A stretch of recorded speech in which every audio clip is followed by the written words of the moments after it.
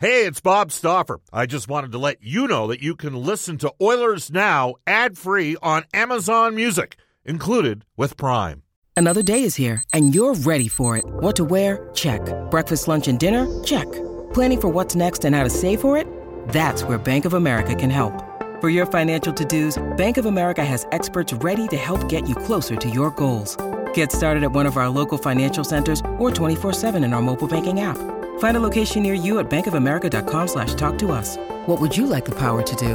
Mobile banking requires downloading the app and is only available for select devices. Message and data rates may apply. Bank of America N.A., member FDIC.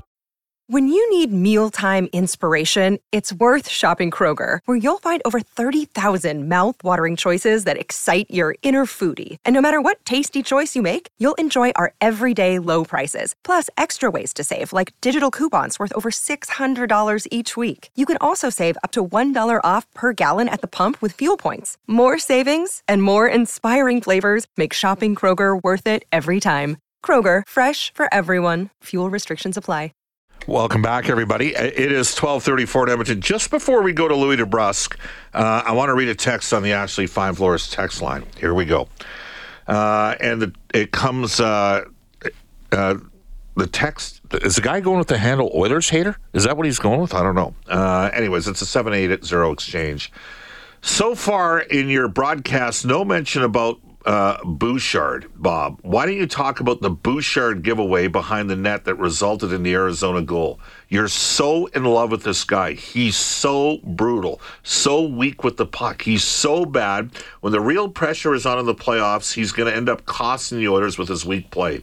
It's sad to see how bad Ethan Bear was treated after the loss to Winnipeg a few years ago. He was run out of town, says this texter. Hopefully, Bouchard's given the same treatment that Bear endured. Why don't you share this text with your listeners? I'm pretty sure the majority of them would agree. You probably won't share this because you're so in love with Bouchard. Can't be saying a bad thing about him now, can we? All right, well, thank you for your enlightening text. Over the course of the last two seasons, Evan Bouchard is 20th in the National Hockey League in 5-on-5 scoring. There was that's 5-on-5 scoring for defensemen, 20th in the league during that stretch. There was a piece written, was it Stony Oil? I believe it was Stony Oil, did a breakdown on Bouchard's giveaways in the first half of the year and said he was actually responsible for half as many giveaways per 60 minutes played as he was the year before. It's just that they weren't getting the stops. Evan Bouchard is going to turn the puck over. He has the puck a lot. I would suggest to you, it is my belief that Evan Bouchard has a higher ceiling than Ethan Bear, to the texter. But what do I know? You're entitled to your opinion. I read your text, and we are going to bring aboard for GCL Diesel. And our friends at GCL Diesel providing genuine diesel parts and turbochargers at great prices since 1972, GCLDiesel.com. We welcome back to the show Louie DeBrusk. Louie, how you doing? I'm doing well, Bob. How are you doing today? Good. All right. Do you agree or disagree? Do you think Bouchard's got a higher ceiling than Ethan Bear? Well, first off, lighten up, Francis, whoever that was that sent that message. Turnovers are part of the game, and every single player in the game turns the puck over. I think you have to weigh the good and the bad in every situation. Yeah, and if I was you, I wouldn't put another one of his posts on your show if that was me, to be totally honest. It's one thing to have an opinion about someone, but obviously this guy doesn't like Evan Bouchard, so that's fine. You're allowed your opinion, and my opinion is, well, keep your opinion to yourself. That's the way I look at it. I just don't understand why there's such a hate on for him. But I think, honestly, what I'm seeing from Evan Bouchard since Tyson Berry's left and Matthias Ekholm have come on board, I mean, he let all defensemen in ice time. 2 games ago. I don't know what his final was last night in ice time. I know that it was quite a bit. But this is a second-year defenseman. Let's put that in perspective here. This is only a second full year. So what are we always talking about with defensemen? 300 games. It's about 300 games. It's about reps. It's about getting out there. I'm seeing some strides in Evan Bouchard's game. I see completely opposite of what this gentleman's saying, in the sense that I think Evan Bouchard is trending up. So, yeah, that's what I think. Evan Bouchard played 24-13 last night. There were people around. You know what? I mean, Nurse and Bear had a pretty successful season together in 1920. Ethan Bear stepped up after Adam Larson got hurt. Unfortunately, the 2021 season did not go as well, and Evan Bouchard ended up being healthy scratched as the Oilers played Caleb Jones and Ethan Bear more, and those guys ultimately ended up gone after the 21 offseason. So, and I got to say this, I'm cheering for Ethan Bear. I'm going to be intrigued to see what contract he gets with the Vancouver Canucks. Listen, I don't even. You're following the advice of somebody that obviously has a distorted view on things. Yes. So Evan Bouchard has put up 43 points in this league already once in his first full season. Louis, he's we're not comparing Evan Bouchard to Ethan Bear. Sorry, we're just not doing it. End of story. Yeah. Sorry, end of story. I don't even want to have that conversation. All right, there we go. End of story. We've had enough. We're done. Sorry, move on. Evan Bouchard's 20th in the NHL, 5-on-5 scoring for defensemen the last 2 years. That's the number right there. He's top 20 in the league. There you go. Do you need to say anything else? I guess he's not. Working on his game. He's working on his game. He's got a veteran, very solid defenseman that he's been playing with. And I know they shuffled some things up last night and moved some defense pairings around. This is a young player figuring out his way, and I think since he's had more of an opportunity with, I said, Tyson Barrie gone and with Ekholm coming on board, him quarterbacking the power play, that's the one area I would say that Evan needs to get a little more assertive in. That's the only critique I have of his game, but he can make the plays. It's just a matter when you're on the power play with, especially that trio across the middle Zach Hyman or Evander Kane in front of the net, there's so many options for you to want to give that puck to. A lot of times it's hard to just take control and do things yourself. I thought there was a couple times last night with the way Arizona was penalty killing. He could have just snuck in a little bit and looked for that one good opportunity to rip it and demanded the puck a little bit. And I think once he starts doing that, the one thing Tyson Barrie, in my opinion, did this year that he didn't do as much last year, did more the year before when he led all defensemen in scoring, was shoot the puck. He was tickling the rafters, letting that puck go, very confident in that shot, and as a result, it created the chaos, collapsed the box, spread things out. That allowed the top players to do what they do best, and that's tic-tac-toe, moving around in fine lanes and good opportunities. So when Evan starts to throw that right hand, I like to call it out there every once in a while, just to see if it connects, it'll keep the penalty kills a little bit more honest, and that's something that we're seeing him develop each and every day. But there's no question he's completely capable of doing it. I'll tell you what, I'm seeing a confident player right now. I'm seeing a confident player that's toe-dragging people in the middle of games on a hard forecheck. I mean, Dauphin came in an aggressive forecheck last night, and he literally toe-dragged him right in the middle of the ice and said, good luck with this, walked them, came up the ice. So you're starting to see those things. And I'll make one more comment on that gentleman's message. I thought he started to play his best hockey in the playoffs last year when it mattered the most. I thought when it started to get tougher is when Evan Bouchard started to come out and play even better. So I'm not ready to totally throw a second-year defenseman under the bus right now for a few turnovers. Yeah, I think of that Calgary series. I think he had 3 goals in that series, and that was, Calgary tried. I thought he was good against the Avalanche too. Listen, there was obviously some explosions defensively in that Colorado series, but you could say the same for the other team too. There was. Listen, that was a high-octane, fast, things happen fast type of series. I thought Edmonton could have still won a couple of those games easily if they would have had a bounce or two and made it a series, and never know once you get into games, 5, 6, and 7. But, listen, everybody's entitled to their opinion. We're entitled to ours. Absolutely. All right, Louie, one of the opinions that virtually everybody shares, it is spectacular what we're watching on a nightly basis was 97, isn't it? Yeah, it's hard not to just sometimes sit back and take it in and kind of giggle a little bit. I've actually been giggling every game with some of the stuff we're seeing happen on the ice, and it's just, I don't know, if you're a hockey fan, it's just, even if you're not a hockey fan, this has got to make you a hockey fan, just watching what they're doing on the ice. And I know, I hear the narrative, it's Seattle, it's San Jose, it's Arizona. Yeah, well, these teams are guns a-blazing right now. They're not They're not holding back. They're playing hard. They're checking hard. I like what you said in the panel last night, Bob. Both San Jose and Phoenix are two of the hardest checking teams we've seen in a while play Edmonton. They were man-on-man. They were right on Edmonton the whole night. They did not give them a lot of time and space, and they had to grind and work to win those hockey games. So whether you're talking about elite skill or grinders like myself that are ham and eggers, the one thing that rebuilding teams and young teams hang their hat on, and I said this last night, is the number one thing is they're going to have a work ethic. Every team that's rebuilding and trying to find an identity, the first thing you're trying to lock down is your work ethic. This is how we play. Every single night, this is how we forecheck. And you have to expect that when you're playing those teams. And in that situation, I think Edmonton did a pretty nice job of weathering that, because that can take you really off guard, and they'll catch some teams off guard, and finding a way to win 3 tough games. That's what I look at over this last 3-game set. Louie DeBrusk joining us for GCL Diesel Guests and Oilers Now. Receive gift certificates to Ruth's Chris Steakhouse. It's the greatest steak you've ever had. Follow Sizzle to 9990 Jasper Avenue. Tell Chris and Chef Eltop that Oilers Now sent you. All right, Louie. Open, by the way, Tuesday through Sunday from 5 until 10 p.m. Louie, Leon Draisaitl, the assist that he had on the third and the fourth goal, 4-assist performance. It was, it was filthy, the stuff he was dealing last night. It was all night. It was all night. And I heard Rob Brown. I always listen to the show after the game, driving home, just to listen to.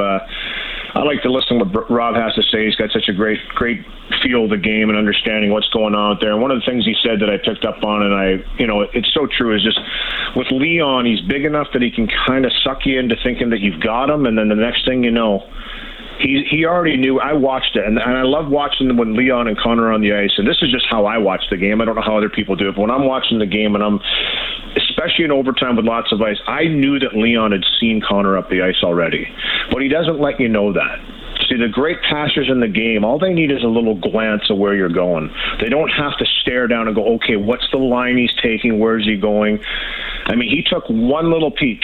And then once he knew that Connor was taken off, he did exactly what Rob said he did. He went into the traffic, disguised he was going one way, and then did the spinorama backhand pass right onto the tape of a flying full-speed McDavid, which I know he makes it look easy, but that is a world-class pass. And then to go retrieve the puck again, steal it, and give him a second breakaway in a row. It's just amazing stuff, Bob. I honestly am losing words to explain it. It's super fun to watch. It's exciting to watch, and I think that every single Oiler fan should be, rubbing their hands together, licking their chops about what's going to come in the future with these players, because I just think we're just seeing a little bit of it as to what they can really bring to the table, and they're starting to peak and find ways to win at the right time. It's never going to be easy. They're not all going to be clean. They're not going to be 8-2 games. You have to find a way to win, and sometimes it's going to be ugly, and the playoffs are no different. You're going to have to win ugly sometimes, and I think these games will help Edmonton down the stretch when they start to play, for instance, the Vegas Golden Knights on Saturday. Teams like that where you come into it and know that it's a better team, but at the same time you still have to have the same mentality of going out there and try and win 2 points any way you can. Louie, the only team with more points since Christmas than the Edmonton Oilers is the Boston Bruins. There you go. Right? The Oilers have 52 points. They're tied for second in points since Christmas. They got a .703 winning percentage. Is this a good hockey team? I mean, that's 37 games, Louie. Yeah. You know what's amazing? I think that we get caught up in, and I understand it. There's been some real lean years here in Edmonton, so I understand the pain. I understand the suffering. I truly do. I live here too. We've covered this team for a long time, you and I, and listen, we've seen the ups and downs, and it's been mostly downs. So I understand the negativity, and I understand that caller's frustration, maybe a little bit more direct than it needed to be, but I understand why people are still very high on the anxiety chart with this team, because they want so desperately and badly for this team to win, and that's any fan base. I understand it completely, but on the other side, I look at this team and I'm saying, are our expectations too high for this team sometimes because of going to the conference final last year? They're still moving forward and developing. They're switching pieces out. They are getting better. The league's getting better. This isn't the same league that it was last year. There's teams that have improved as well that are grinding and make it very difficult, and you have to tip your hat to those organizations. But I think Edmonton's in a comfortable spot. I really do. Once you get into the playoffs, it doesn't really matter where you seed. Now, I know I listened to Connor last night after the game, and I know that Obviously, in their mentality, they want to finish as high as possible. Finish with home ice advantage would be great. Home ice advantage in the first round is even better. But you know what? The objective is to get in there. And there's still enough games left here for them to do some damage and climb up the chart even higher. And that's what I'm sure they're going to try and do.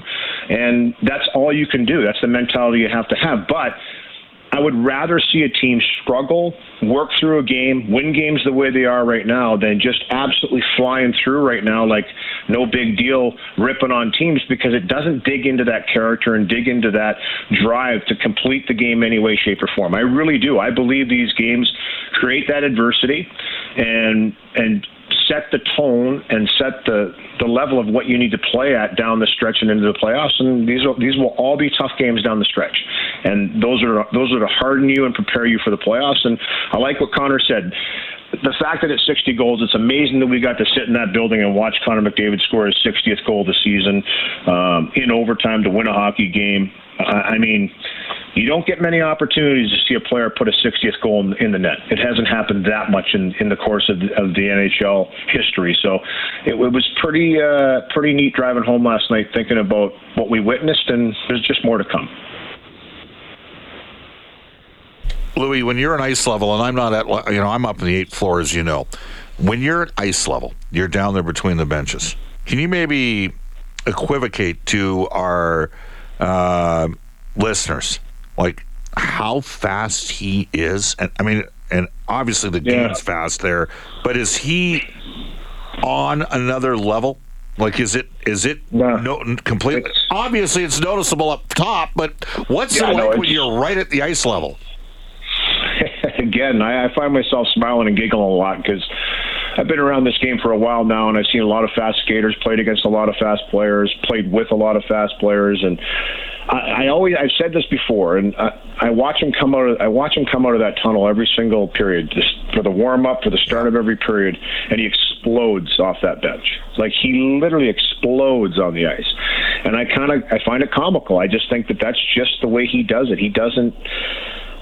It's the way he's done it his entire career, and we've just kind of gotten used to it. But I can tell you that people, when they watch him for the first time, are amazed by it. They go, "Wow, this guy just literally skated around everybody." I'm like, "Yeah, he kind of does that almost every game, a couple of times. Like, if you give him any space, he's got that killer instinct to attack you. He's going to try and expose the weakness if it's there."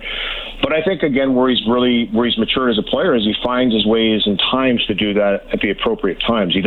I think early in his career he was winding it up more.